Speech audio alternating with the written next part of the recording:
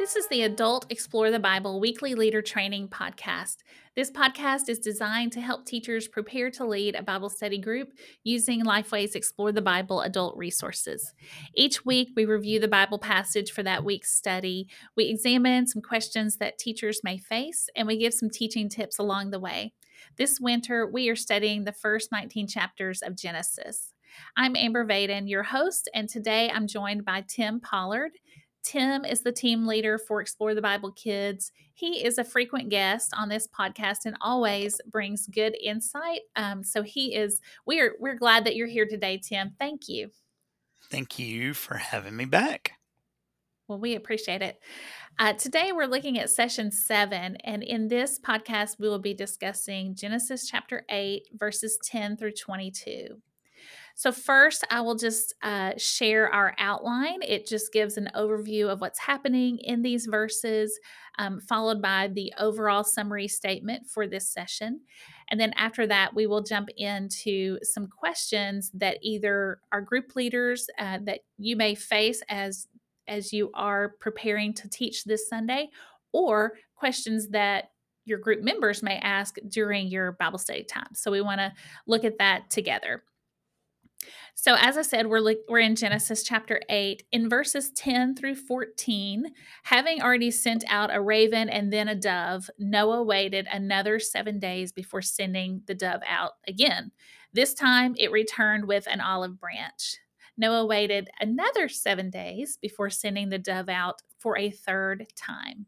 And when the dove did not return, Noah knew the land had dried, so he removed the ark's cover and he waited. In verses 15 through 19, God directed Noah to bring his wife, family, and all of the creatures out of the ark. He commanded all living creatures to spread out over the earth and to multiply. And Noah and his family exited the ark, followed by the animals. In Genesis 8:20 through 22, Noah built an altar, and he offered every kind of clean animal and bird as an offering to the Lord. God responded to the offering by promising to never strike down every living thing with a flood again. His promise included his assurance of continual seasons on the earth. And our overall summary statement for the whole session is this: restoration awaits those who trust God.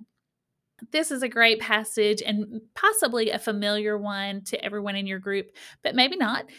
We do want to look at it closely and examine some questions that you may encounter as you're studying, or that your group members may bring up in your Bible study time. So here's our first question. Noah was faithful. He was obedient to God's instruction through the flood and its aftermath. Tim, is this kind of obedience expected of Christians today? That's an excellent question. I laugh when you we're said not that. being asked. Right. We're not being asked to build a boat, but No, we're absolutely not. But I did laugh when you said that this might be familiar to most of the people who are listening to this podcast. And since this is directed towards adults, that's probably true. But this is one of those foundational Bible stories that we use in kids all the time. So it's a yes. very familiar story to us. And one of the things that we see in this is obedience. And I think it's a really cool fact to pull out is, God approaches this man and tells him to do some really weird things. We haven't seen rain. It's been, Noah is old, and God tells him to go build an ark, and Noah has the faith and the trust to do it. And I think that the interesting passage, or part of this passage that I really love, is Genesis 6:22 basically says Noah went and did exactly what God told him to do. So he didn't really question. He didn't throw a fit. He went and built an ark. Yeah. And that's absolutely the kind of obedience that God is looking for. And even today, that God hasn't changed. So he still has the same expectations of us that he did of believers back in Bible times. That's the phrasing that we use when we talk to kids about it. So back in Bible times, God's promises are true then, and they're continued to be true today. So God's Mhm. expectations haven't wavered, his expectations haven't changed, and he still expects us to be as obedient as Noah was. And that's part of the reason why that story's there. Yeah, it's good. And I did say maybe this is familiar, but it just dawned on me that uh, it it is a valuable passage to study no matter our age, because it certainly has things to teach us for children, but also as adults. There's just a lot here. Yeah. How did Noah demonstrate active waiting on the ark? What can we learn from his example? So I think one of the things obviously we can learn from his example is that we have to wait sometimes too. Yes. you know, I think we've all heard the phrase that when we pray, God gives us three answers. One is yes, one is no, and the other one is wait, Mhm. which is the one that none of us wants to hear because of our humanity. We want a yes or a no, and we want to move on. But sometimes God does tell us to wait, and that's the answer that Noah got. I mean, he and his family and all of these animals were on the ark for over a year, and he really didn't have anything else to do Mhm. Mhm. other than wait on God. I think one of the interesting points about this story is that Scripture doesn't tell us that God had any conversations with Noah and his family while they were on the boat. So it's possible that God did speak. It's just not recorded for us in Scripture. So I think it's fun for us to think about the fact that Noah showed even greater faith by not hearing from God and possibly having to wonder, is God still out there? Does he still care?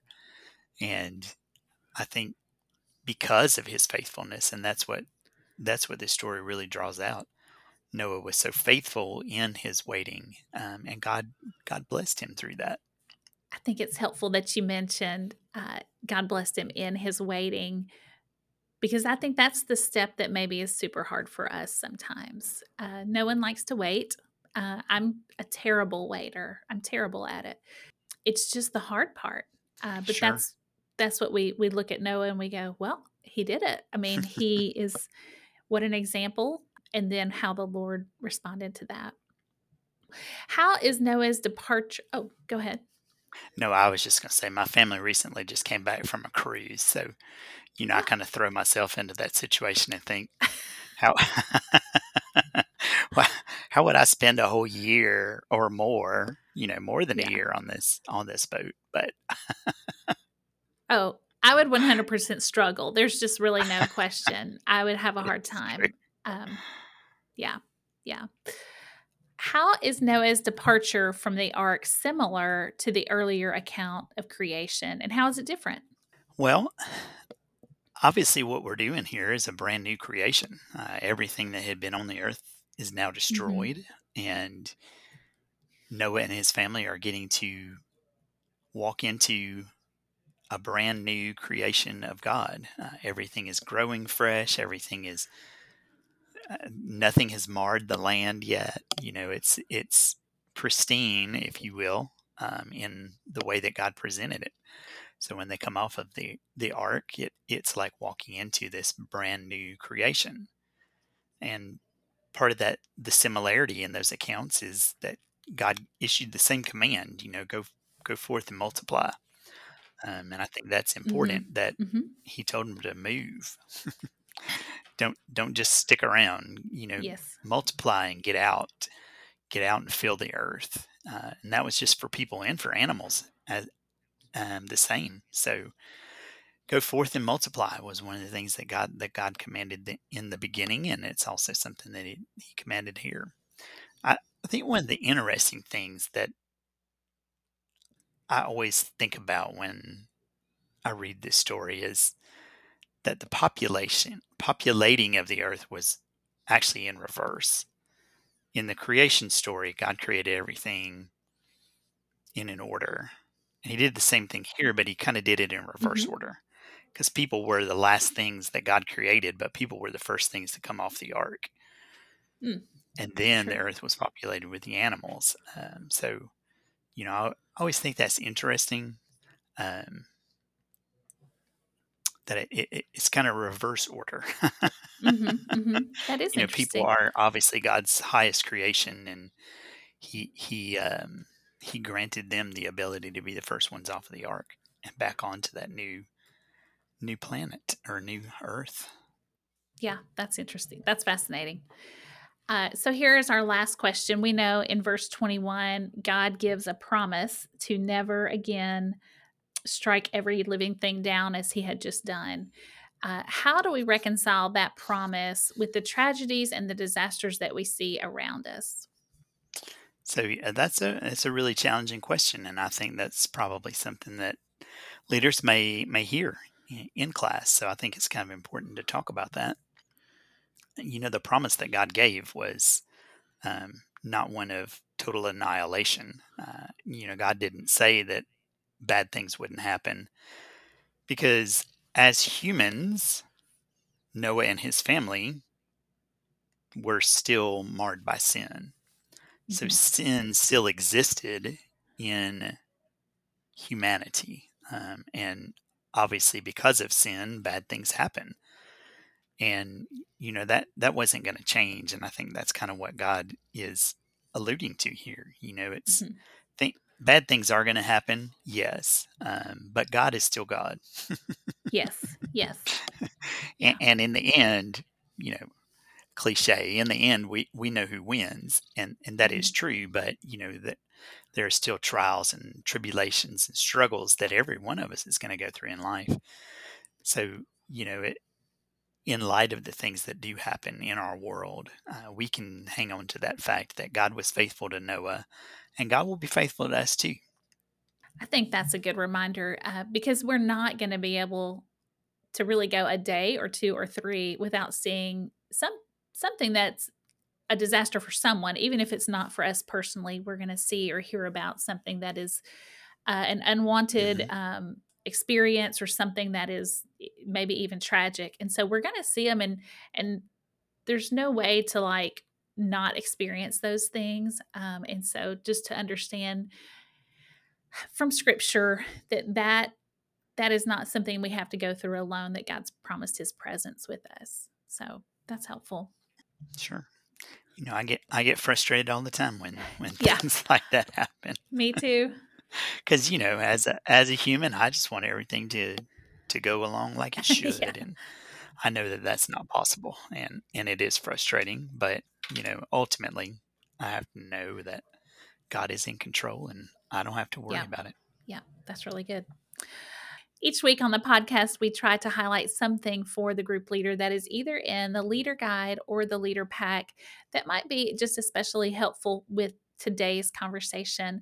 I do want to bring up pack item number 12. If group leaders who are listening, if you have the physical pack or the digital pack, there is a handout, and the handout is pack item number 12, and it's called Characteristics of Noah's Ark, and it gives just some interesting details about the ark itself. And I think that could be something that you share with your group. It could be something that you skim and maybe pull in some details in your teaching time. But it's just additional information and context to really understand the scope, the scope of what God called Noah to do. So it's kind of an interesting it's an interesting handout. So there it is. Thank you for listening today. Let me encourage you to take a look at the blog posts found on goexplorethebible.com. These posts will help you better understand Explore the Bible resources and the ideas behind those resources. We might talk about how to use them best or what's available. We also may just discuss practical helps for leading a Bible study group and making that just an engaging and significant time. So those are available at goexplorethebible.com/blog. Tim, thank you for being here with us today.